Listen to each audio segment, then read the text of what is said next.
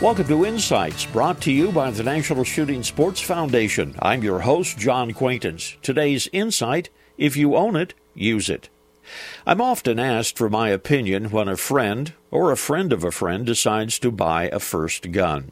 Usually they want it for home protection. Usually they want something relatively inexpensive. And usually they have little or no interest in firearms as a hobby or a sport.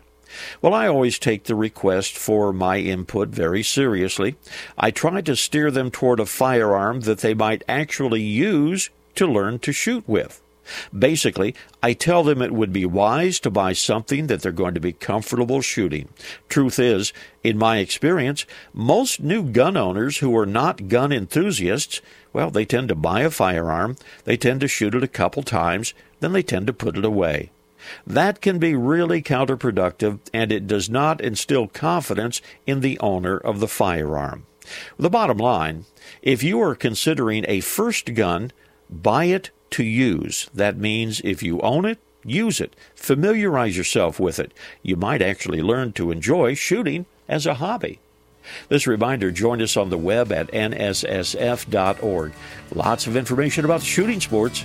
This is John Quaintance.